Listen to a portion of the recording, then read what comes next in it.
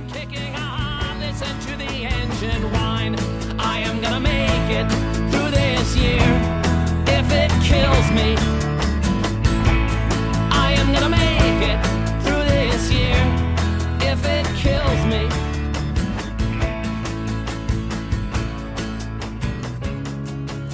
Hey everybody, welcome to episode, I don't even care anymore, of Reporting is Eligible. I'm not keeping track anymore. It'll be up there when you see it.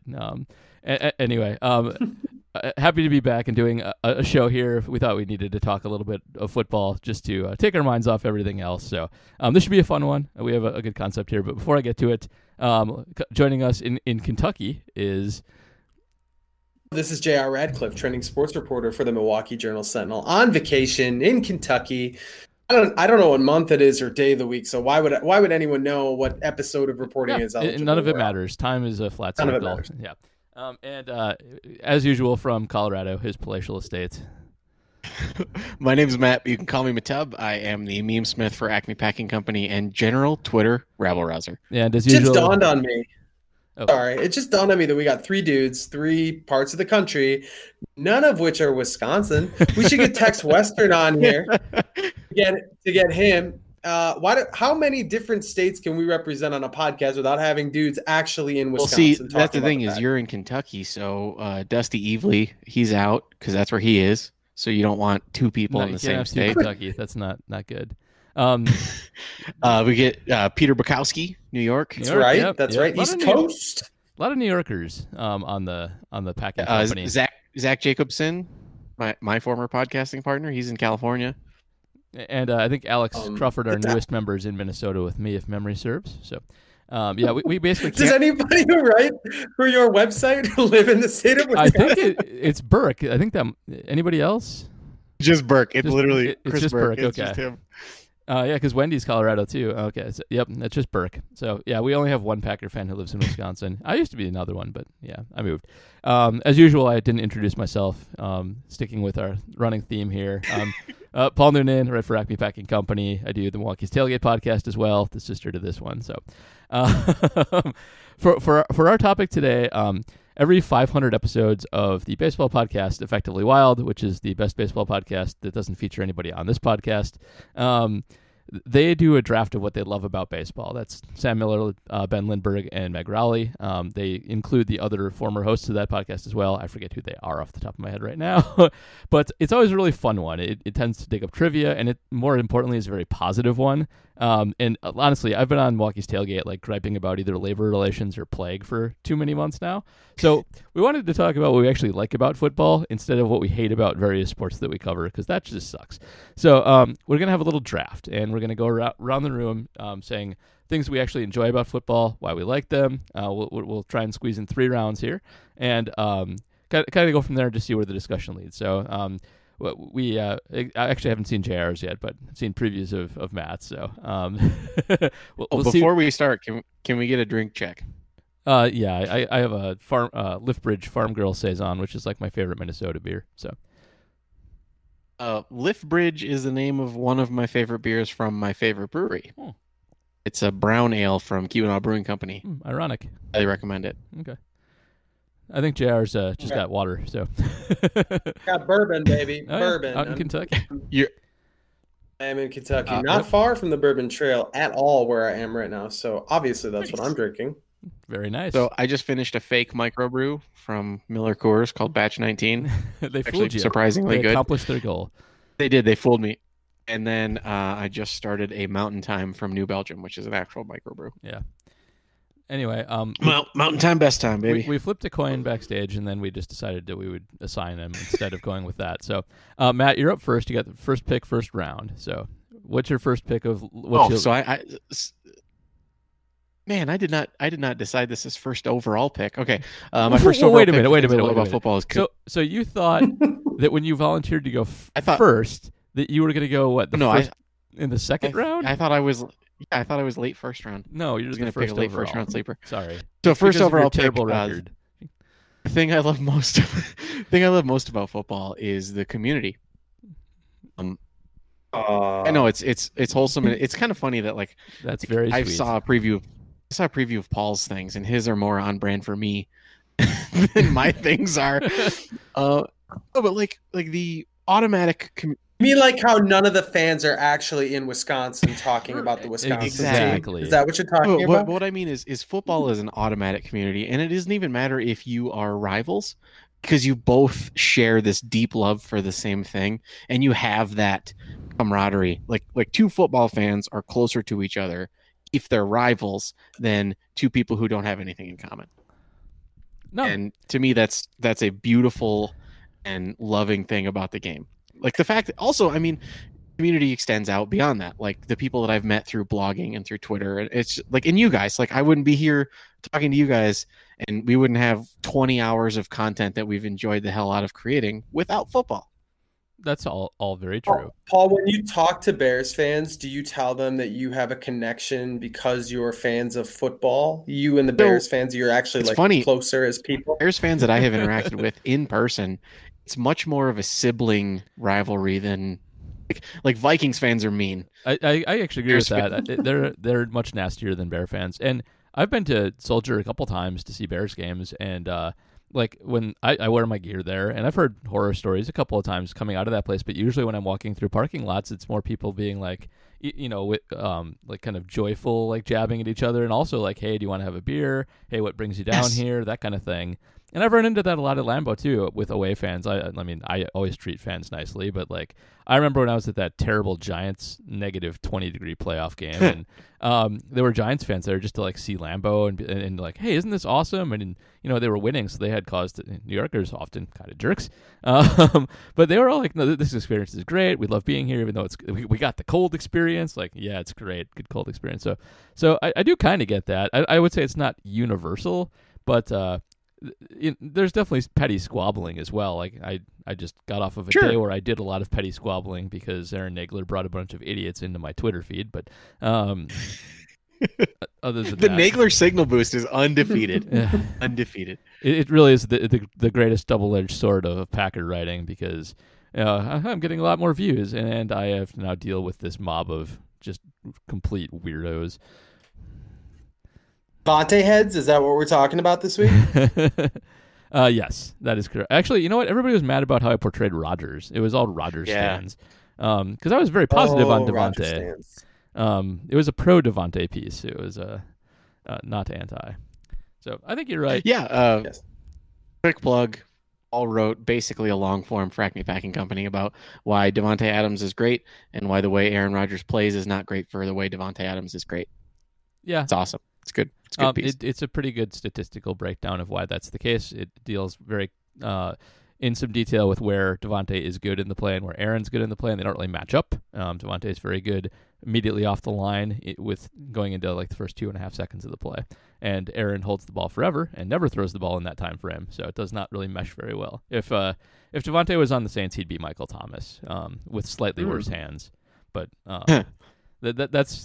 that would be an ideal landing spot for him. Everybody would know him, and he'd be phenomenal. On the community thing, one of my favorite stories that I think it was an outsider. I think it might have been Barnwell. Remember that game a couple of years ago? It was the Steelers, Packers, and the Steelers walked it off on a touchdown pass in the right back corner to Mike Wallace, where he just barely got his toes down. I think they won 39-38. The Packers lost. Bill Barnwell, I'm going to say it was him. It might not have been, but was it a bar in Washington, D.C., and half of it was Packer fans and half of it was Steelers fans. And when the last play happened, there was the complaint, the Packers going, oh, no, and the Steelers fans all cheering. And then they all did a lineup like you do at the end of a softball league or a hockey game, and like high-fived each other and said, good game, and then all went their separate ways, which is great. So it's awesome. Really cool. Yeah. I think for me, the community part, it's sort of, there's sort of a professional selfishness here, but and maybe this is an absence of community more than, I don't know how to define this, but I have learned to appreciate like sitting on the couch with my laptop, being on Twitter during these games. I know the idea of a football community is like tailgating with people or being in a bar with people, but for my job, I'm writing about sort of these things that are happening outside the, not necessarily between the lines, but what's going on in the broadcast? What are people saying on social media? What weird thing, did Zadarius Smith shows off a t-shirt showing support for somebody who's battling breast cancer. Like, it's my job then to write about that stuff. And I get fired up to do that. But also part of that is just being part of that online discourse over what's going on. And I would say that online discourse in general is a concept that can be very dangerous and very toxic. But during a game, it's just fun and funny. Like, there's a lot of jokes and quips, and some of the stuff that goes viral is just so not what you'd expect. And I really enjoy experiencing the second screen. And I'm sure there are people who don't like that at all. The second screen community has become something I genuinely look forward to. I almost enjoy watching the game on Twitter with the TV off. I mean, I wouldn't do that, but you really get a whole sense of what's happening. Some of it just neurotic. You never really know what the play is, but you just get reaction to it. I just love it. I just get so fired up for that stuff. And obviously I can tie that into what I do for a living, but it's still, this is a new way to experience football, and I've really come to appreciate it. I agree with that. I think Twitter makes sports like 1,000% better. It's the best thing Twitter is. Like, Twitter's kind of bad at everything else. It's really good. Yeah, I was gonna say Twitter makes literally everything but sports worse. Yeah.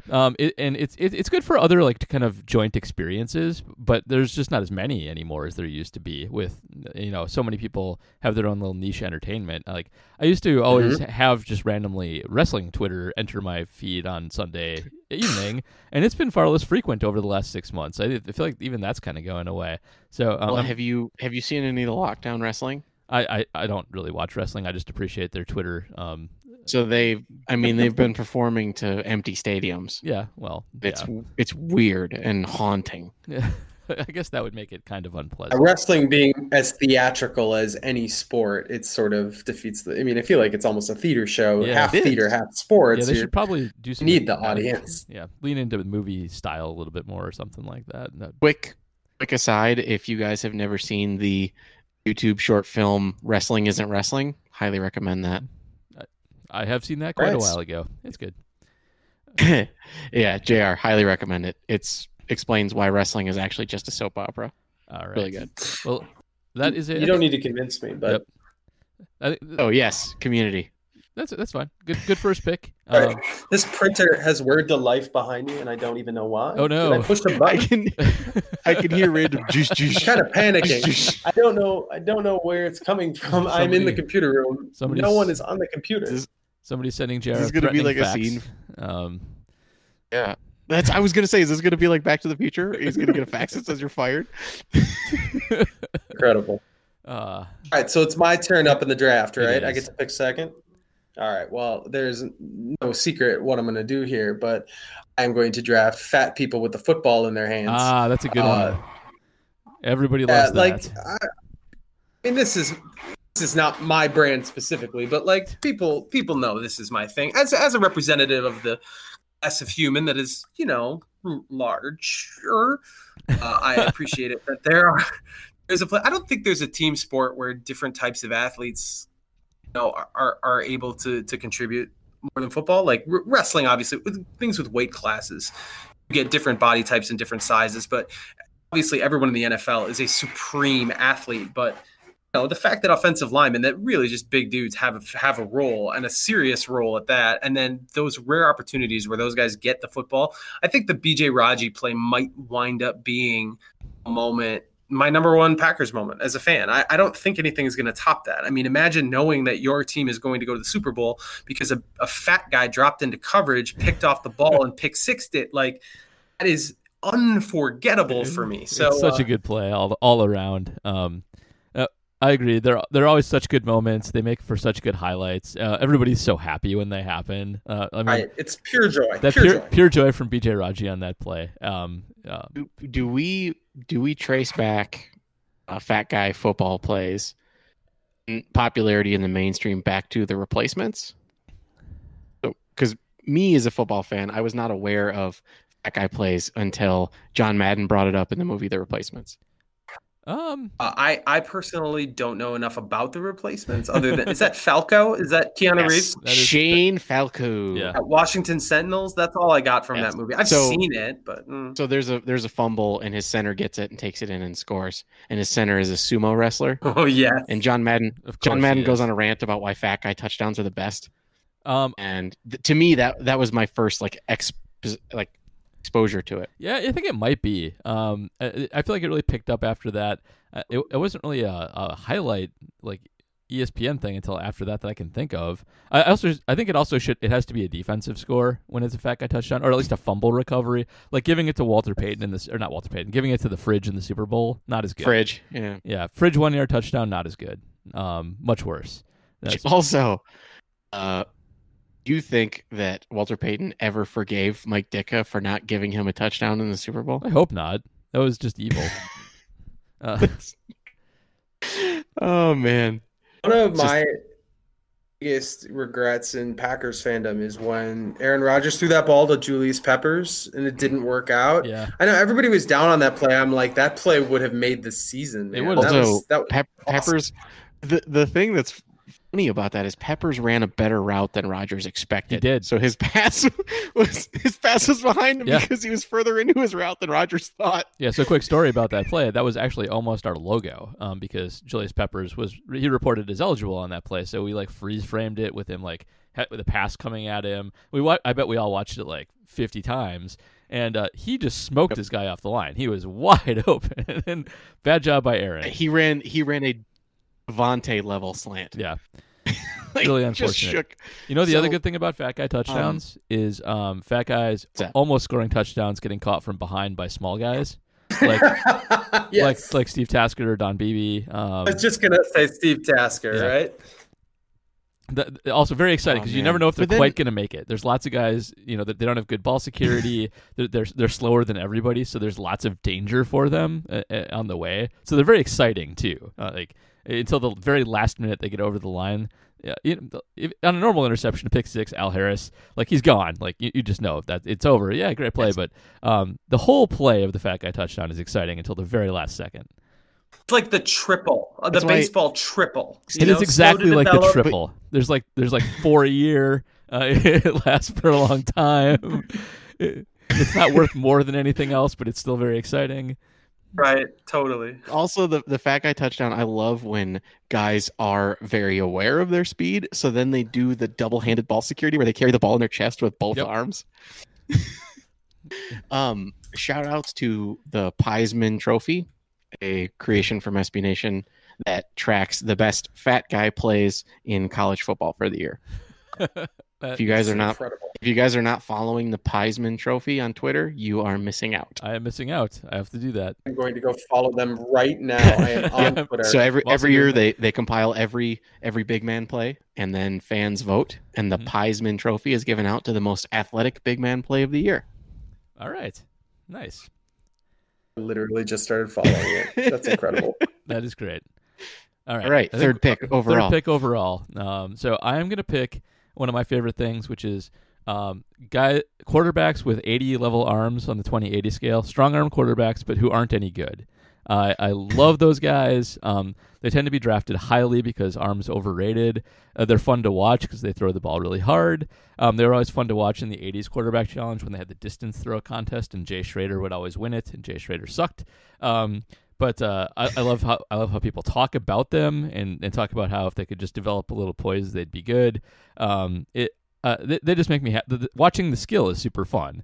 But it's very overrated for quarterbacking. So I love watching Josh Allen, who I think probably has the strongest arm in the NFL right now. But he's terrible. Well, I mean, Aaron Rodgers doesn't exactly have a rocket arm compared to Josh Allen. Rodgers, I think, has like You want to remember that? has Like that. No, do you remember that like epic burn that went through NFL Twitter when Josh Allen was about to be drafted? nope. They were like, someone said that Aaron Rodgers and Brett Favre didn't exactly have rocket arms. Oh, I do remember that. Wasn't it? People Wasn't were it like- Kean? It was probably Kean because he's stupid. I can't remember who it was now. Aaron Rodgers Brett Favre didn't exactly have rocket arms. So his mentions were just full for weeks of the Miracle in Motown, and then like receivers talking about how their hands were screwed up because Favre broke their fingers in practice. Yeah. And it was beautiful. The other thing I like about it is, so I actually think having a super strong arm actively works against people in the NFL. I feel like usually those guys fail. Like even the ones who are successful are only mildly successful. I think Cam Newton, I would say, is an 80 arm, and he was good for a while, but mostly because he could run. His passing's never been that good. The other good thing about this is the Packers, I think, have one of the only and certainly the best strong arm quarterback ever with Favre. So that's also really fun. The only other one I honestly, I truly cannot think of a strong arm quarterback who is half as successful as Favre. No, it's tough. They're almost all bad. Like Jeff George, Kyle Bowler, famous for throwing a ball from his knees through the goalpost. That's the other good thing about this, by the way, is there's always stories like that. Like he threw it like 100 yards from his knees, one corner to the other. Like who cares? Michael Vick, I think, had an 80 arm, and again, not a terrible quarterback, but mostly because his mobility was good. And they all have like tall tales about how good their arms were. For a while, the NFL brought in that conversion to baseball mile per hour stat, which was insane and made no sense. Just for people who missed this, because it only lasted a year, I think it was just Monday Night Football, would take hard football throws and say, that's the equivalent of a 95-mile-an-hour fastball, and it looked all scientific, but never explained their methodology or how fast it was actually traveling. I was going to say, I think they were doing force production. I think they were doing force production too. That's all I can figure out is that they were doing like force equals mass times acceleration and making the mass of the baseball and football distinction there. Which is, by the way, an insane thing to do. It makes no sense at all because it doesn't alter the speed. To bring it back to baseball, I once read that Brett Favre had a 90-mile-an-hour fastball while playing third base. So I never heard that, but it makes sense to me. I'm sure he could throw very hard. He played third base. Yeah, so he played third base, but could throw a 90-mile-an-hour fastball. So what if he could throw it to first base? I'm guessing not as much. Probably got caught by the second baseman about 1/6. He could probably I was going to say 3 out of 5 times he could hit first base between the eyes.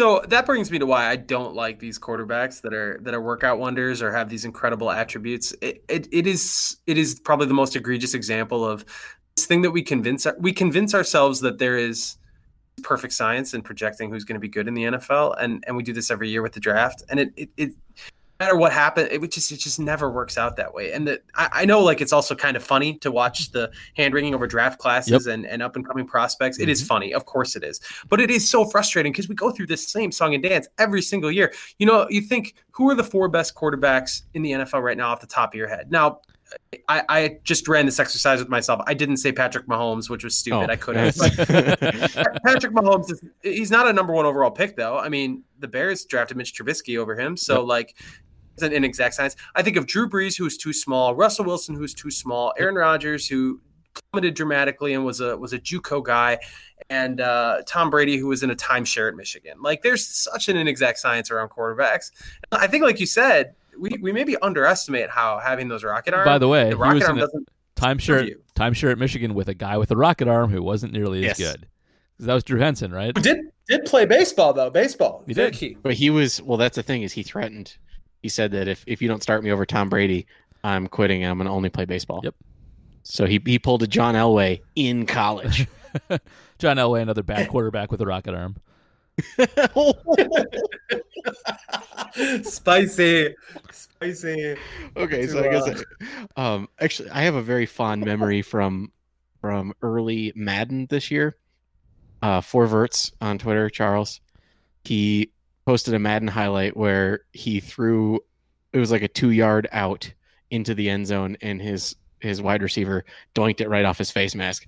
And I was like, yeah, it's because you threw a bullet pass instead of a touch pass, Jeff George. It's like, fuck you, man. Jeff George had no touch.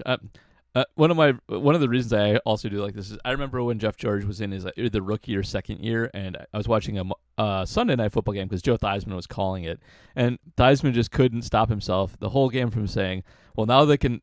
Where did he land? The Jets. Is that where Jeff George started? No, the Colts. Colts. Now the Colts would be good because they have somebody who could throw deep outs, and Jeff George like 20 deep outs and completed like 12 of them.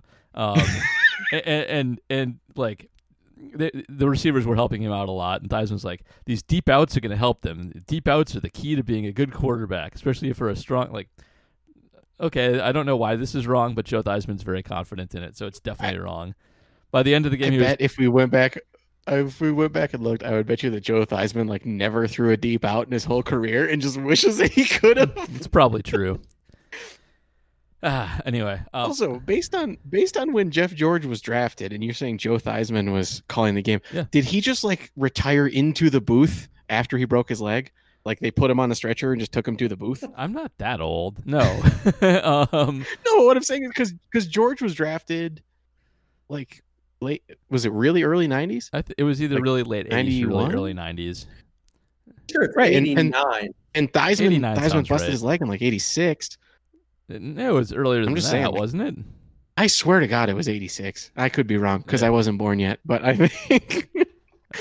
Well, in any case, he was definitely calling games because Joe Theismann sticks out like a sore thumb. He's the Joe Morgan of football commentators. I don't know who Joe Morgan is. I'm a year off on Jeff George. First overall pick in 1990. Yep. One of the best arms ever. And the Colts had a lot of top picks. They dominated top picks for a while. 85. Such a bad team. Theismann broke his leg in 85. 85, okay. It was close. Yeah, you were close. It was off by one season. That's not bad. I mean, Matub, if it makes you feel better, I vaguely remember Jeff George playing football, only vaguely. So he had his best. Is the elder statesman of this podcast. He had his best season for the Vikings. His only good season, really. My wife's family is all from Indiana. And I mentioned, so when we were talking about our show notes, I was going over your picks with her. And I was like, yeah, like Jeff George. I'm like, your family's all Colts fans. They probably cursed the name of Jeff George to the heavens. She's like, I don't know. We forgot. Who cares? We got Peyton Manning.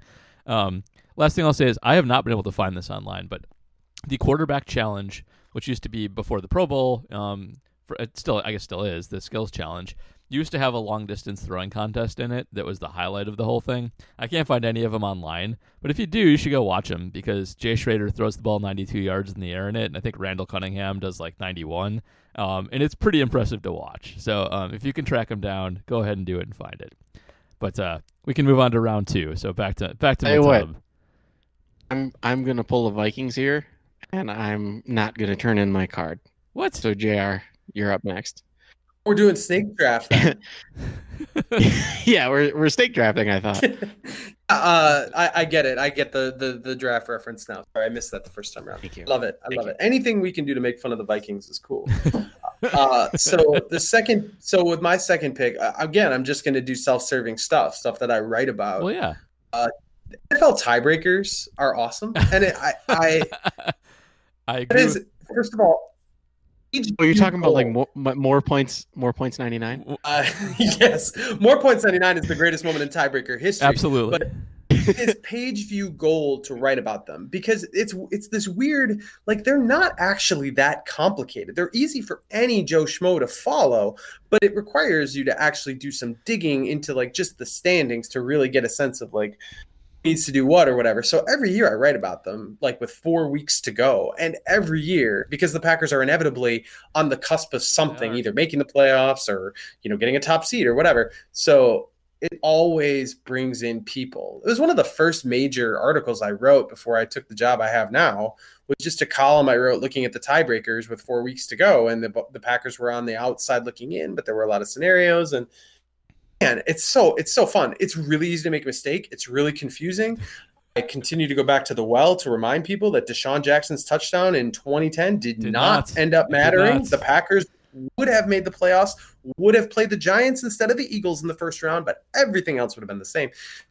Step off that now and digress slightly, but I love bathing in the tiebreaker scenarios, and more points 99, which could not happen again because the tiebreakers were slightly different then. That's the other thing. You have to learn new ones whenever they change them, and it's good that we don't have to praise Deshaun Jackson because that would be awkward. Oh yeah, not the time. Not the time to talk about Deshaun Jackson. In the back of my head, I'm going over things that would change if the Packers had played the Giants instead of the Eagles. They probably would have lost. They probably would have lost because immediately. Yeah. Yes, immediately what pops into my head is the Lil Wayne song, green and yellow. Oh, jeez. Near the end of the song, he says, "We knocked the Eagles and the Falcons and the Bears off. Now we about to cut Troy Polamalu hair off."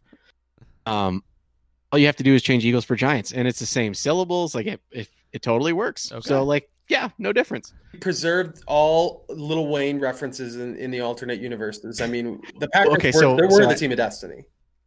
So I had to make a meme reference, which also means that we have to reference Andy Schaff. Oh, yeah, I Chef. suppose so. So there you go. That's it? So Okay. I referenced a meme of a song. And Andy. Talked about baseball. We did.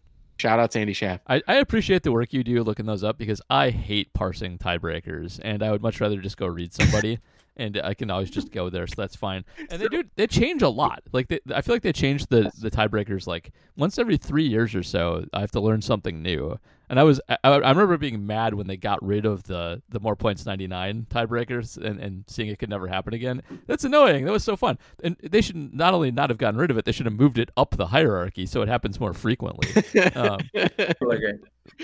It's really also very easy. Still, as easy as it is, you can get it wrong. And I kind of had a little head to head with Dave Schrader, whom is awesome and went to Valparaiso like I did. So shout out to him. He's in the Green Bay market. Late last year, he was telling people how a game late in the year did not matter for the Packers, and it didn't matter that much, but it did matter a little bit. And he had kind of missed the part where it did. And like even people who are in the media who follow it closely, they tend to get it wrong. I find myself double checking, triple checking. I publish stuff and it's like, I got to go back and double check. Absolutely sure that what I've just told people is right. Yep. No, again, like it's not hard. It's just, you got to dig. You got to make sure you're not missing missing any scenario or any nuance or whatever. It's not hard, but it's tedious. Yes, that's exactly right. Yep.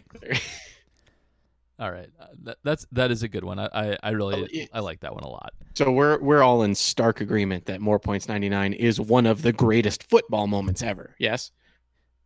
I would hope that people know what we're talking about. I'm guessing they don't. When Paul brought this up earlier this year, I had forgotten all about it.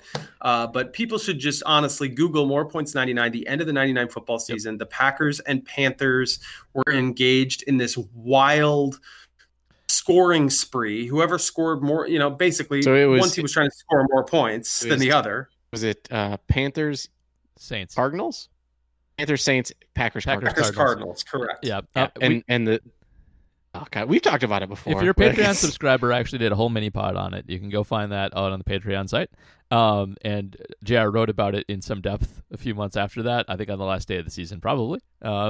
But yes, very timely. Yes, it's a rare feat where instead of trying to win, they're trying to win by as much as possible. It's fantastic. Mike Ditka's involved. He almost screwed it up for the Packers as the Saints head coach. There's a bunch of guys who'd be like, "Oh my goodness, that guy," and a bunch of Packers who are on all those teams. It's just phenomenal. Basil Mitchell, one of the most important people. Incredible. Love Basil Mitchell. Just incredible. Yeah. And it ended up being completely moot. None of those teams ended up going to the playoffs. Dallas knocked everybody off later. It got trumped by a Dallas win later. Too bad. But it was still a really fun moment in time. That's why no one remembers it, because they didn't end up going to the playoffs for it. So also nowadays with cell phones not being allowed on the sideline, would someone in the booth be like that radioing down? Like, I think someone in the booth was radioing down. Yeah, I think that's how that worked. I mean, there were very limited cell phones in 1999, so right, I'm guessing they had some people, some scouts watching it, or I have no idea, but it was what a trip. Like you said, Ditka was trying to help the Packers and goes for this ridiculous onside kick and winds up almost crushing. I think, did they return that kick? Like recovered it way upfield. 35-yard line, yeah. They were in scoring position and had a few shots at the end zone. Ridiculous. All right. 4 points 99. You just gotta Google it. You just gotta experience. Go Google it. Find the NFL prime time on it. That's the best part. With the first pick in the second round, JR picks More Points 99. Yes, I do. That's fine. That's a perfectly good pick. All right, Matt, are you hustling up to the podium or am I going? Yes, I will hustle up to the podium. Okay. So, with my second pick, technically the first pick in the second round, something I absolutely love about football is heartbreak. John Elway and his stupid Elway copter and his stupid horse face taught me at a very young age that I had the ability to care about something bigger than myself. And watching the Packers lose the Super Bowl taught me how much I could care about something. and the heartbreak really showed my emotional attachment to the game and to the team and to just the sport in general. And I honestly think that without knowing that pain, I wouldn't understand how important the game was to me. But also it helped me grow emotionally very quickly. When the Packers lost in 98, I was 9 years old. So like I learned a very adult lesson as a very young child. And football has continued to raise my hopes just to dash and crush them into dust. But it makes me a better person outside of the game. If I can handle that kind of stuff, I can handle, everyday problems like, oh, they screwed up my coffee order or whatever. So like football has helped me grow as a person because of the heartbreak. All right. Because Jeff Janis makes an awesome play over Pat Peterson only for Clay Matthews to forget to cover what's his face? University of Phoenix. Thank you. Larry Fitzgerald. I would say personally that heartbreak makes me a much worse person. I'm trying to be on the bright side. The 2015 NFC Championship game makes me anything resembling a better person. Anyone time brings it up, I'm a much worse person. I truly did. The end of the 2015 season is just I don't remember that at all. So I remember. I think I'm a good sports fan's not the right word, but a very utilitarian sports fan in that I get joy out of wins but don't really suffer for losses. I'm over losses in like 20 minutes. And so I don't really experience super bad heartbreak on any of this stuff. So I don't know that I can really relate that much. Like you're a human spreadsheet. I guess yes, that guilty is charged on that. But I do like wins. Like I do enjoy the winning part. But like when the Bostic thing happened, that one maybe took me like 45 minutes, and I'm never going back to John Judge's house again. But other than that, I'm over it. I could talk about it. It doesn't bother me that much. It's annoying that they could have made a Super Bowl, but like I don't know. I don't really trudge around all day being mad about sports ever. So can't relate that much. That's the thing is I'm not saying I like dwell on these things, but what I'm saying is it taught me emotional lessons at a young age that I got in a relatively safe manner. I guess when I was 9, the Packers lost every week, so I maybe just got used to it.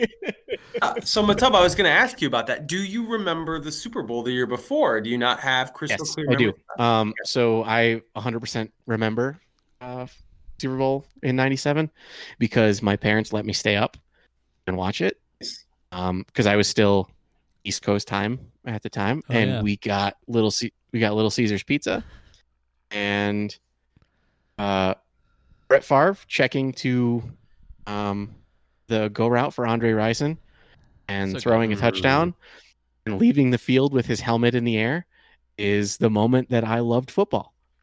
Like I liked football before that. I played football in Pop Warner. I considered myself a Packer fan. That's the moment I loved football.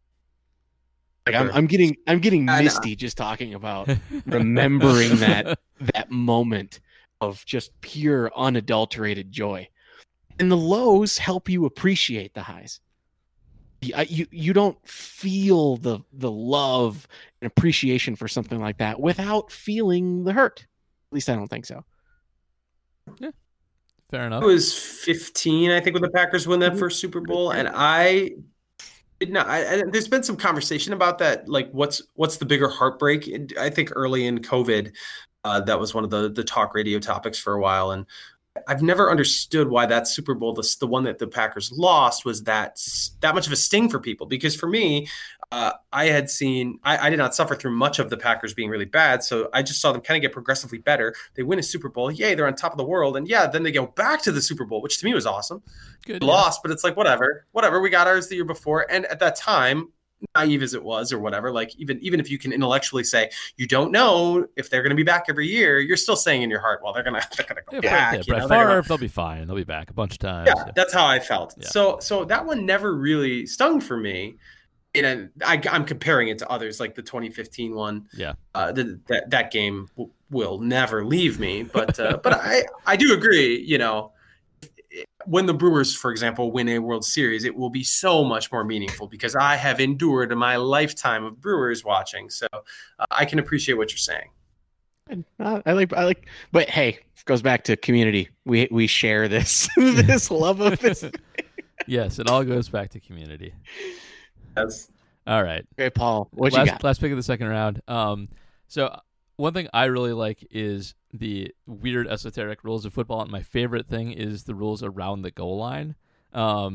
I also like similar things in baseball, by the way, like drop third strikes, but I really like how the goal line is like magic, and I really enjoy when we have the inevitable complaints every year about people fumbling through the end zone and it resulting in a turnover. So I love that. I love that people complain about it. And complain in a way that it's like, well, if they'd fumbled 1 inch shorter, it wouldn't have been a turnover. It would be out at the 1 yard line, and they would have an almost sure touchdown. And that's true. But the way that the end zone rule works is to be consistent across plays, and it's the same reason that it's a touchback on kickoffs, which is a free kick. If it goes into the end zone, it is a touchback because it went through the end zone. Just like in a normal play, if a fumble goes through the end zone, it's a touchback. Same rule. And people will say, well, what if it goes out of bounds? Not the same. Kickoffs. Nope. That's a procedure penalty on a kickoff. So if it goes out of bounds, it's just You're not such a nerd. It's not allowed. So it is still consistent. And I think that's how it should be because the end zone's a big deal. If you're going in to score there, you should take care of the ball. And you should be penalized heavily if you give it up that close to scoring. I like it morally. I like it how it works structurally in terms of being consistent across the game. Like, I'm very pro all the weird goal line rules. They're all great. They should never change them. What's your opinion? What's your opinion on the illegal bat in the end zone? Batting it, like, what do you mean? Example. So if the offense fumbles into the end zone and a defender purposely hits the ball out of bounds in order to cause it to be a fumble out of the end zone, it's an illegal bat. That's fine. That's like a procedure penalty. I'm on board with that. The Lions got screwed over by it a couple years ago. I think it was the Seahawks did an illegal bat and the refs didn't catch it. And like on replay, it was very obvious. It was like the Bennett brother. He was like, bunk. That's a clear rule. You know, you're not supposed to do it. And if it looks bad on tape, that's fine. So I'm totally on board. And I also like just the reverence we give to the plane of the goal line. And that, you know, it is that like extends. It extends across out of bounds. It is like a 3-dimensional thing. And I like it even better in reverse when the safety comes into play. And the rule is you have to get it all the way past the line. Like, no part of the ball can be touching it. If 2 molecules are on the goal line, it's safety. So all of that is excellent. I love everything about it. I love how scientific it is in the game of hitting people in the head as hard as you can. It just makes me happy whenever there's a goal line play. And the only thing that makes me mad about it is when they don't have a camera going right down the goal line. Because why don't you have a camera going right down the goal line? It happens like every game. Was it Bill Belichick who tried to institute the pylon cam? Probably has pylon cams. Yeah, there's probably one in there on the Patriots. There's probably cameras all over the damn place. I think is it only CBS who does the pylon cam? I believe so. Someone like where the orange thing has cameras in it. Yeah. Bill Belichick tried to make that league wide, like a mandatory thing. I can't believe that that's not a mandatory thing. How hard is it to put a freaking Wi-Fi GoPro into one of those stupid orange things? I love, Paul, that you have boiled it down to morality, and it makes perfect sense to me. I love that. I'm gonna opine this before I have to get out of here. But okay. I, as somebody who's covered a lot of high school football, I am frustrated by the esoteric, sort of minutia of the rule book, and it's different on every level: high school, college, and pros. And people who watch pro football think that those rules apply to the high school game frequently and correctly, and so that's. You could call it funny. I kind of just call it annoying. Like, yeah, there's uncatchable thing isn't a thing at the lower levels of football, on pass interference. So tune into Reporting is Eligible, where we say things like esoteric minutia. Yeah. I mean, the whole reporting as eligible concept to ruin. Also great. Also phenomenal. The bag on the name of our podcast is insane to me. And I mean, I'm somebody who's seen a lot of football. I didn't grow up playing like video games a lot, Madden, much to Matub's chagrin. So I don't have that base, and there are still things about this game that completely confound me. Most of it is like deep, dark, dank parts of the rule book where how many guys are on the line and motion penalties and things like that. But the fact is, it's not accessible for a lot of fans, and it's cool for the people who understand it, who can read that text, like that's awesome. We've got a leg up, but people who can't, and myself included, like some of this stuff just goes over my head and I'm just like, okay, I guess that's illegal because the TV guy told me it was illegal. It's a little frustrating. It is. I will admit I don't understand the covering up the tight end rules or 7 men on last like they're fine, but I don't know the reason. I'm sure there's a perfectly good reason for them. But so JR, before you go, I really wanted to tell you this story with both of you guys present. Okay. I was in a Zoom room meeting with Jason Witten. Oh yeah, recently. Okay. True story. And Jason, I work for a company that signed Jason Witten as a spokesperson. And so we were in a team meeting, rah, let's go company with Jason Witten. And we had to text in our questions to someone in HR who would then unmute the individual places for Zoom room. I need to keep a leash on you, myself. So I sent in a couple serious questions, and we were going to be up next, and they were going to let me ask my serious question. Then I was going to ask if he thought that Dez caught it. But my supervisor asked if when the Raiders come to play the Broncos, if he was going to come visit our plant. And HR did not like that question, and they cut us off. So I did not get to ask Jason Witten if he thought that Dez caught it. Now, how I was going to trick him into it, being able to ask him a question was, my question was, how do you think that the tight end position is going to evolve moving forward? Do you think that possession and inline blocker guys such as yourself are going to still have a place in the game, or is it going to be the hyper athletic Eric Ebron style? That was basically what my question was. Okay. Trying to become best friends with Jason Witten. Then I was going to transition to, oh yeah, but did you think Dez caught it? And then they wouldn't unmute us. I was so pissed. So sad. So there you go. I don't understand why "are you going to come visit our plant" was a problem. Yeah, that seems fine. Because the plant is kind of shoehorned into a 100-year-old building. It's not exactly an attractive place to be. Oh, so they actually didn't want him to come see your plant. It did not want him to come. Because your plant is ugly. Yes. Okay, got it. That's bizarre. Okay. All right, Jay. If you got to get out, it's okay. Wanted to share that. I gotta go. That's okay. We'll take it home. It's been fun, guys. I look forward to football. Before you go, give us your last pick, so then that way we can discuss it when you leave. My last pick is Aaron Rodgers. Good pick. All right. Speaking of dumb, strong arm quarterback. See you guys. See you, JR. See you guys later. Have a good one. I mean, how can you not love Aaron Rodgers? I had 100 people tell me that how I didn't yesterday. So okay, so maybe it's just because I know you so well and I've absorbed so much of your content that you are just a straight shooter. You've never been a sugar coater. And Aaron Rodgers was not very good last year. No, he holds onto the ball too much. He does. Tries to rely on his athleticism that is no longer there because Father Time is always wins. Why do people think that you hate Aaron Rodgers? Because you point out those things.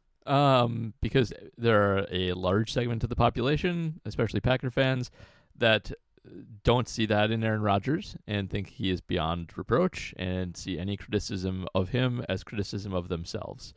So that is why. Wow, that was deep. And Favre was the same way. It was worse with Favre.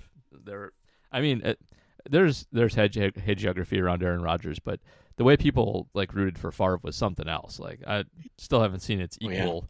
And he really was beyond reproach. I mean, that would get you punched in some circles if you. I was a head is the devil. How could you trade Favre fan at the time? But to be fair, I was 16. Yeah, that's fine. So. 16. It's people my age who do that. It's really, you're kind of old for that.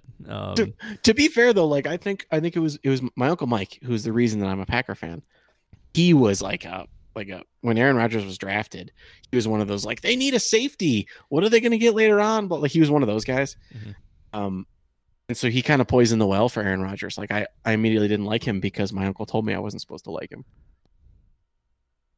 That makes sense. Yeah, makes sense. That's good. All right. He was a smarter football fan than I was at the time. So older generation passing down their wisdom. Okay, so my third round pick is going to be painfully obvious. Okay. Something I absolutely love about football is video games. Ah, yes. I mean, outside of Madden. So, like, Madden is my brand. R.I.P. Fart McDuty. Now we've hit all of them, so that's good.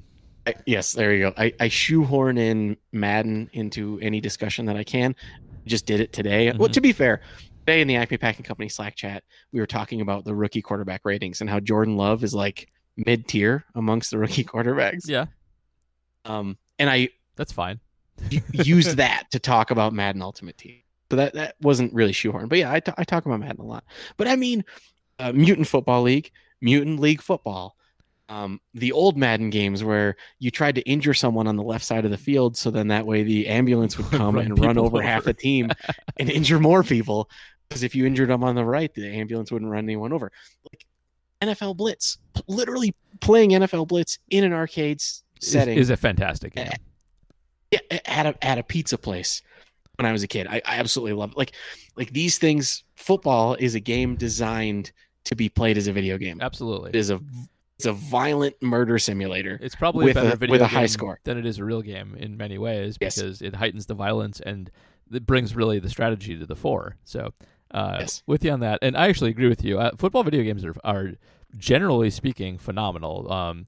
Baseball games are very much like baseball, more relaxing, laid back, or highly simulation. But like football either gets super deep simulation that you need a very deep understanding of the game to be successful at, or very over the top like arcadey, which is also a great thing. Like with Mutant League and like things like Blitz and Pigskin, those are all great games. There's a lot of different takes you can have on it and still have it be a good game.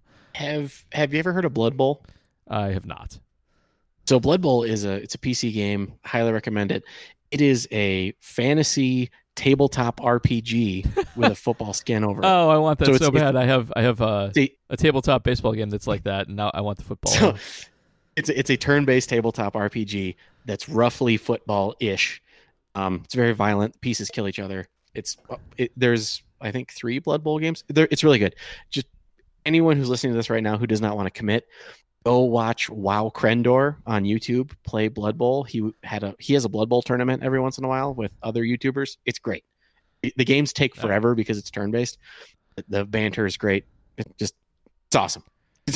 Sometimes when I'm describing something, it doesn't sound like it's awesome, but just trust me, it's awesome. Very good. I obviously go a little more old school than you. Like, if you ever also, go to thing, well, let's go old school. Let's talk about Tecmo Super Bowl. Tecmo Super Bowl is a great game. But the legend of Bo Jackson was cemented because of the virtual Bo Jackson. Yes, absolutely. In fact, it really helped Bo Jackson's real life persona a ton. Like, yes, it was very impressive that he played baseball at a high level and football at a high level. He wasn't as good at really either as his reputation warrants. He was like an athletic phenomenon more than he was a productive one. Would you say that Bo Jackson, the baseball player, is the Jeff George of baseball players? A little bit. I mean, there's lots of like all power, no touch. He was impressive highlights. He was a probably good defender. He probably should have been a corner outfielder more than a center, but he had a phenomenal arm too. He has some truly impressive throws on his resume, and he's fast. So he wasn't just a one-tool guy. But I mean, the power was the main thing. He didn't make enough contact or take enough walks to be a truly productive baseball player. But I mean, his video game persona is unbelievable, and I know Bo Jackson is aware of it as well. And I know of a fact involving baseball because of Bo Jackson. Okay. Did you know Bo Jackson? Do you know what Bo Jackson is the only athlete to do? No. The only athlete to play in a Pro Bowl and an All-Star game. Okay, yeah, that makes sense. Deion Sanders is the only person to be in a World Series and a Super Bowl. Yep. Deion Sanders was a much worse baseball player. He wasn't actually.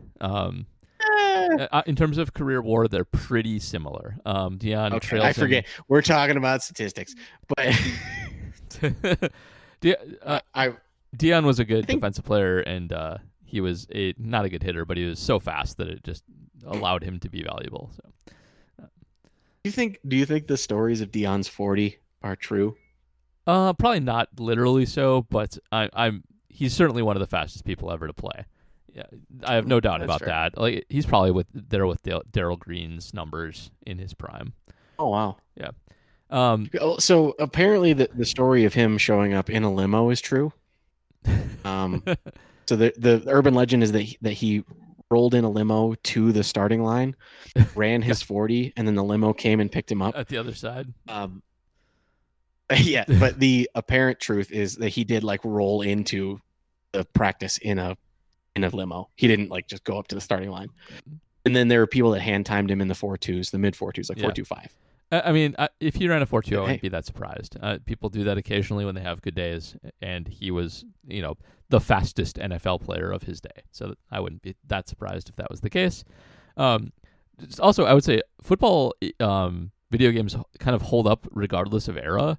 If you ever go to an old school arcade and they have Atari football, which has a trackball as the controller and just has X's and O's, it plays really well. It is strategically very sound. It's old. It can't represent players as well as you could, but it works. It works kind of in any format. Is that like a magnetic vibrating football? Not quite that old. That piece of garbage. That thing does not work. By the way, also reflecting the NFL accurately, the worst football game is John Elway's quarterback, just like John Elway is the most overrated it's so bad. quarterback. It's so bad. It's awful. There's a fun glitch in it, though, that you can pull a Bo Jackson with one of the unnamed drones in that game. So, anyway, I like your pick. It's a good pick. Video game football is I can't remember if it was John Elway quarterback or if it was Joe Montana football or whatever the hell his was called. But on kickoffs, if you hammered A and B, like especially if you had an NES advantage and you could hit the buttons really fast, your kickoff team went into a flying V and would break every block and would stop the ball carrier where they caught it. Like it was a guaranteed 2-yard return every single time. And I'm pretty sure it was Joe Montana football. Yeah, I don't know that. I don't know that glitch, but because I had one of those VHSs, the NES tips and tricks. Oh yeah. Where there's like some nerds in a varsity jacket telling you how to beat Milo's castle. just so we don't get complaints, it's Milon's Secret Castle. Milon's Secret Castle. I sorry. Yeah, that's it's fine. I was born like 6 years after that game came out. Yes, so. you were. I guess Nintendo Play Action Football is also probably worse than John Elway's football, but it was the first 4-player football game, so it wins points for that. You could, however, recover every onside kick in the game and win the game without the other team ever possessing the ball. So that's not as not as fun. All right, that's a good one. I'll take it home here with. So I have what I realized in our discussion is I have too many rules specific a lot ones. of rules ones. Yeah, so I already did a rules one, so I'm gonna I'm gonna go with. And that's why I didn't do my rules one. You could have stolen a rules one from me or whatever, copied. I'm going to save number 5 for next time, though, because that's a good one. But I'm going to go with the onside kick, and this is also a plea to bring back the onside kick or something like it. The league was flirting with giving teams a 4th and 15 chance to get the ball back, but one of the best things about football is that you really are never out of it, whereas every other major sport... let's exclude hockey as a major sport because it's not. Yes, but because in the words of Mighty Ducks 3, how long does it take to score a goal? 1 second. No, it doesn't. It's not true. So it takes 8. It's what in Mighty Ducks 3, they're down by like 6 points, and their coach gets really pissed and throws a puck against the wall and says, "How long does it take to score a goal?" And then you find out that his daughter is handicapped, so you're supposed to feel bad for him after that. But like. Okay. Only takes a goal. Only takes a second score. Got it. So in baseball, when you get ahead, you can bring in better pitchers, and it makes it harder to come back. And there's no big way to game the system and come back. In basketball, at the end of the game when you're down, the only chance is to foul, which is bad for the game and slows it down, makes it unwatchable, and lets the other team score points. And football gives you this chance where it's like, okay, if you can do this one thing and get the ball back, you get another shot. And it's not, it's not like intentionally hurting the other team. It's not, giving it to them and like cheating to stop the clock. It's like, no, this is a free ball. And if you can figure out a way to get it back, you can do it. You have a shot. And that's great. What was it recently that was like painfully good at onside kicks? Was it the Falcons? I do not I swear know. there was a game where I think it was Is the Falcons anybody good at Saints. it right now? I feel like I swear it was like within the last couple of years. I'm 90% sure it was the Falcons because they were down against the Saints and they did an onside kick, which they recovered, but there was some kind of random penalty away from the play, so they had to re-kick it, and then they recovered that one too. And they had like a very specific way of doing it, and like I swear it was the Falcons. Within the last couple of years, were really, really good at. I'm googling this now, but yes, I'll I look that up. completely agree with you that there's this random ass thing that's just pulled out. Or if you're Mike McCarthy, you have chrome plated balls, and you kick off a half. Yep. With an onside kick, which are statistically Sean- more successful if you do it in a non-expected time. It works really well. then Sean Payton steals your thing, and it's Yeah. more successful. So then people remember it as Sean Payton's thing. It's a shame. Mike McCarthy did it first. Damn it. But it is a very weird thing. It is again. I know I did another rules thing, but it's this technical thing again where like the ball is free on this play. It's up for everybody. It's just that one team has to put it into play in a certain area, and it just happens to allow the game to be way more exciting. The NFL, I think, does itself a huge disservice by making it harder to get onside kicks by punishing, like when it goes out of bounds, you're just dead. Certain penalties, you don't get to try again anymore, and the comebacks have become far less frequent because of it. It's not as exciting anymore. Now, when an onside kick happens now, it's kind of like, well, that's not going to work. I mean, we're all scarred from Bostic, I know, but since that happened, like people have been burned far less on onside kicks, including the Sure. Packers. So they do need. I think they should bring it back. I totally agree. So I found a great breakdown of it. It was the Falcons. They actually had to recover 3 onside kicks. It was against the Saints. I have linked you a YouTube video of Packers legend JT O'Sullivan Nice. breaking down that game. A place for ribs. If you could put it in the show notes. Also, to anyone listening, I know I stand this every episode. The QB School, JT O'Sullivan's YouTube channel is great. It's awesome. Having a handsome and well-spoken former pro quarterback talking about football is always good. Yep, agreed with that. They do tend to be pretty good analysts for the most part. JT does As good. long as they're not tight ends. Tight Oh my ends, God. man. I just so like the things that I could have said to Jason Witten have just been rolling through my head ever since that there's Zoom call. a lot of opportunity there that you missed, but oh well. So, oh man, like he talked about proving his doubters wrong.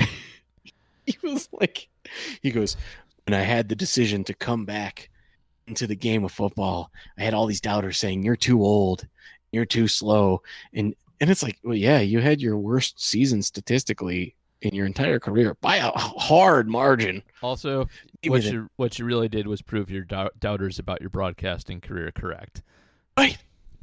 Like your broadcasting was so bad It was awful. that you had to leave the booth, go be a bad tight end. Wow. Yep. And yet your tight end was you're being a 42-year-old tight end who runs and turns like a school bus is somehow still better than being in the booth talking. Indeed. All right, should we do our couple of questions we got and get out? Yeah, of we got here? a couple questions. Yep. I mean, as we got a couple friend of shows. Yeah. Friends of show. So we got PJ Wessels. They're actually kind of related, but we'll start with PJ's. So Pat Mahomes just recently got his extension, his 10-year, $500 million extension. So his question is, the Packers have to sign a 10-year deal with a player. Who is your pick? I think there's only one answer. We probably have the same one, I'm guessing. Okay, you go first. So I would say Kenny Clark. Oh no, I got a better answer than Kenny Clark. Okay. Hunter Bradley. Hunter Brown. You win. That is absolutely the correct answer, especially since it was not stipulated what we're paying the 10-year contract. Yep, it's Hunter Bradley. PJ, the answer. No, Matt but is right. So not only is it good because it's a low cost position. Yes. Hunter Bradley is young. Yep. How long was Brett Good on the team? 15 years? Yeah, something like that. And then they even brought him back. Like, so to me, that's the answer. Like you don't, because Mason Crosby's too old. You don't keep a punter that long. So yeah, long snapper. Okay. Yeah, you're right. That is the perfect answer. Well done. I like how you tried to think of like a real one. I did. No, but you are okay. If in the spirit of the question, if we had to sign a marquee player for 10 years, it's Kenny Clark. Okay, good. I feel a little bit better now, but honestly, I should have thought of that because that is absolutely correct. You win. You win the day. Matt wins the podcast. Oh man. Well done. All right, and last question from Jonathan Deal. Is Pat Mahomes' new Friend deal? of show. Yep, friend of show. Both guys, friend of shows, and baseball too. Is Pat Mahomes' new deal the new standard or a one of a kind that we'll never see again? Oh Jesus! So- I think it depends if it works. Yeah. There'll definitely be some wait and see. It is such a complicated contract, and I'm still not sure who really. I do think both sides win on it, which makes me think you might see it again. The only thing about it is I do think there is a little bit baked into it to deal with lower revenue next year that maybe drove it more than a little bit more than it otherwise would have, but just a little bit. Because his cap hit only like $5 million. It's or $5 something million. like that? Yeah, it's very small. And the other thing is Pat Mahomes is I think a very rare commodity in that does anybody think 5 years from now that he's going to be bad? It just seems very, very, very unlikely. Maybe he'll get hurt. There's stuff built in for that. Maybe he suffers some catastrophic injury, but you have to have a player that you're going to be very sure is good for a long time. And they don't come around that often. They really don't. Even top-line quarterbacks, you're usually not sure for a good long time. And when you are sure, you're not sure that long. Like, for every Tom Brady that's out there, you got to remember your Carson Palmers, who suffer injuries. You get Cam Newton won an MVP award, and what if you gave Cam Newton this deal? Like, not as good. Right. So I guess flip side of that. Can you think of anyone in recent memory who deserved a 10-year contract? Peyton. Like would you after? Oh yeah, Peyton, probably a good answer. Like after 2008, you extend Aaron Rodgers 10 years? Oh boy, I probably would have. Right. Yeah. Right. Like I'm saying, like he was very good in 2008. Yeah. He wasn't like a world beater like Pat Mahomes was. That tough call too. What's the earliest I would have extended Rodgers for 10 years? 2010. I think probably 2010. Probably Super Bowl. Yeah. And after the Super Bowl, I would have extended. Think about doing that too, like because you gotta be thinking about like, did Flacco win with his awesome postseason after that or before that? Flacco was 2011. Was that no? 2012. What was Jacoby? That was the Broncos were good too, weren't they? Yeah, it was. I think that was 2012. So we didn't have that lesson yet because you got to be careful about your Flacco. Like January hot. Joe. Yeah. Geez, it's a tough XLVII. So that would have been 2012. Yeah. So there tough call. So, I guess I don't know. It's a weird contract. And I also don't know about like how I feel about the Chiefs front office in terms of sophistication. I think they're pretty good, but I mainly credit that team's success to Reed more than anything. Sure. Although they did get Pat Mahomes, which is nice job. So, well, I mean, I guess so I'm gonna have a not so hot take. Okay. I think that the Bears thought that Trubisky had a winning complexion. Mm-hmm. You keep picking up what I'm putting down there. Yeah. Okay. Except Pat Mahomes Right. actually got the 10-year deal. But winning complexion. They really like the look of the kid. I get what you're saying in terms of why they like Trubisky. I get that. I don't get why it's like. That's why I think that they picked Trubisky over Pat Mahomes. Oh, it definitely is, or at least that's part of it. So I do you give the Chiefs credit for drafting Pat Mahomes? Do you give Ted Thompson credit for drafting Aaron Rodgers? Yes. You know what I'm saying? Like do you have this amazing talent fall into your lap. And you did pull the trigger on him. You get credit for that. I think Did you the really find him? the opinions on Mahomes were much more varied. Not than they were on Rodgers, but like if they had Deshaun Watson fall into their lap because of Trubisky, I think that's a different story. Sure. Whereas Mahomes, I think, could have fallen further. He was not a consensus, like high first round pick. He should have been, obviously, but he wasn't. So I give them a little more credit. I give a lot of credit. I remember a lot of people saying that Mahomes was like Brett Favre, and me thinking that was not a bad thing. Yeah, exactly. I see a lot of Favre's game in Watson. So yeah, here we go. I'm gonna change my third thing to Deshaun Watson. I love Deshaun. I love Deshaun Watson too. I'm sad he's stuck on that garbage franchise. Bob is the worst GM in the game. He's really bad. He's so bad.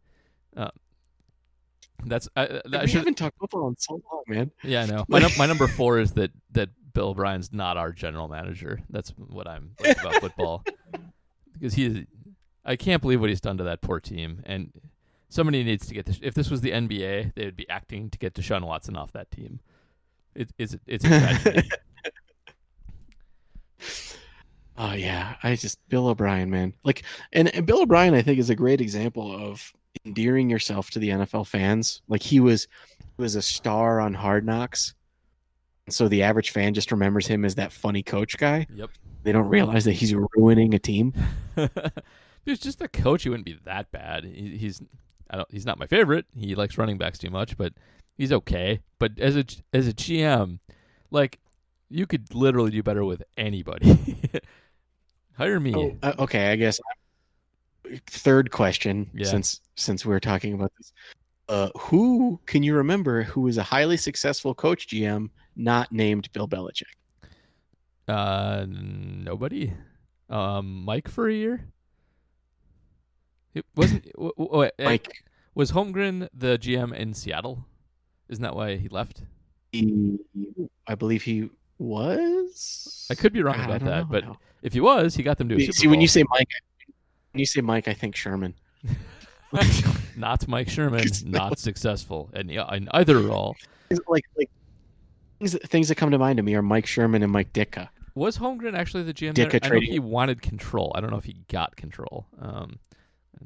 Try Google real quick, but no, I'm not, because my phone is terrible.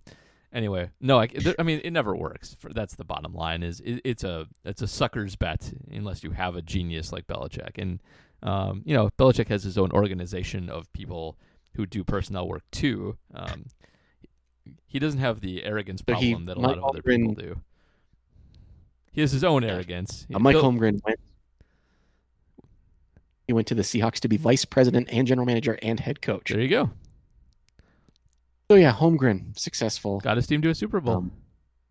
Yeah. Should have won it. He was robbed. That was a robbed. Yeah. As we've talked about, my friend John, who has the Seahawks Super Bowl champion sweatshirt. Oh yeah, from foreign countries, right? From foreign lands. Yes, from the Steelers game. His ex-wife's cousin works for the Packers currently, and she used to work for some other team, so she had access to that gear. Yeah, God, yeah, successful. There's really not any others. It's a bad organization that does it. So. Now I'm having these remembering Mike Ditka trading away his entire draft to move up like 3 spots to get a running back. To get Ricky Williams, and then he goes out to the first press conference wearing a wig of fake dreads. Really an incredible football moment, if ever there was one. Absolutely unbelievable. Mike Ditka, not a smart man. Okay, my 4th pick is idiot GMs. Save it for next time, because idiot GMs is a good one. Because they're fun. I love idiot GMs. I guess just if we could just like narrow it down, just football idiots, like professional idiots. I love people who are terrible at their jobs in an entertaining way. Yeah, it's good. It's super entertaining.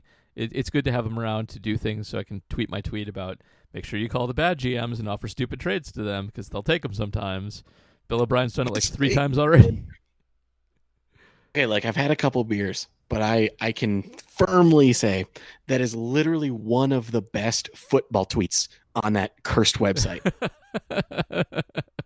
It's Like, useful frequently. It's my drill tweet that people use all the time for various things. So. Oh man, if you were the drill of football and that was your drill tweet, I would say that your worst tweets are better than most of his good ones. Drill is a bad follow. I get a lot of crap for that. I disagree with you. I love drill. Drill's great. I love drill 1 out of 30 times. That's fine. That's a perfectly fine average. There's a lot of terrible. Yeah, of course, the baseball guy thinks 1 out of 30 is fine. He's been doing it a long time too. He you're gonna have some decline with age as that happens. Look at what happened to Dad. Aaron Rodgers. Look what happened to Dad Boner. Like, think about the cliff that fell off of. Oh God, yeah. Rough. Dad Boner was a big deal among my friends because he, that character was supposed to be from Grand Rapids, Grand Blanc, Michigan. Yeah. Yeah. So, is it Grand Blanc? It's Grand Blanc. For some reason, I think No, it's Grand Blanc. that's even better because Grand Blanc was my high school's rival. Oh well. Maybe that's why he was such a big deal. At least to us. Makes a lot of sense. All right, we should wrap up. So On that bombshell. Let's get out. It's late. Have anything you want to plug? Doing anything with the PC with Acme, or anything else? Oh no, or weightlifting. I've been dropping the band hammer mostly. Like that's been my APC stuff. A lot of idiots during this climate. Yep. Showing up in the comment section. So I've been too busy banning idiots to create content. You've just been protecting content. Yes. Had to ban one guy on your article. I know the one. Patriots fan. Yeah. Yeah, that guy sucks. I actually ban that guy before I had a chance to even get to him. I continue to lift. Pinion Valley Power is going very well. Just setting PRs, man. Got into equipped lifting. Dropped a blood vessel in my eye. Had some had multiple world record equipped lifters tell me that made me a real lifter. Well, I'm happy for you for that. I did see the pictures of Matt's eye. It was disgusting. It's totally healed, by the way. Here, let me zoom in. No, don't. I don't want to look at your eye. I'm saying my eye is completely healed. There's no more red. All right. Yeah. So just me doing heavy shit in my garage and banning idiots on the internet. All right. Who could ask for anything more?